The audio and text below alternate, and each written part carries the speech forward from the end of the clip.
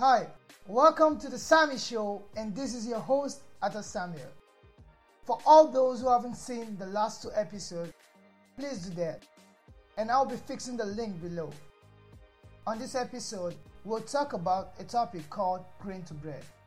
As we all know, 21st century is known to be the most thrilling century of all time in many positive ways. At the same time, it's also known to be thrilling for its laziness and false prophet when it comes to successful living. I'm telling you this to guide your heart and know the truth about life.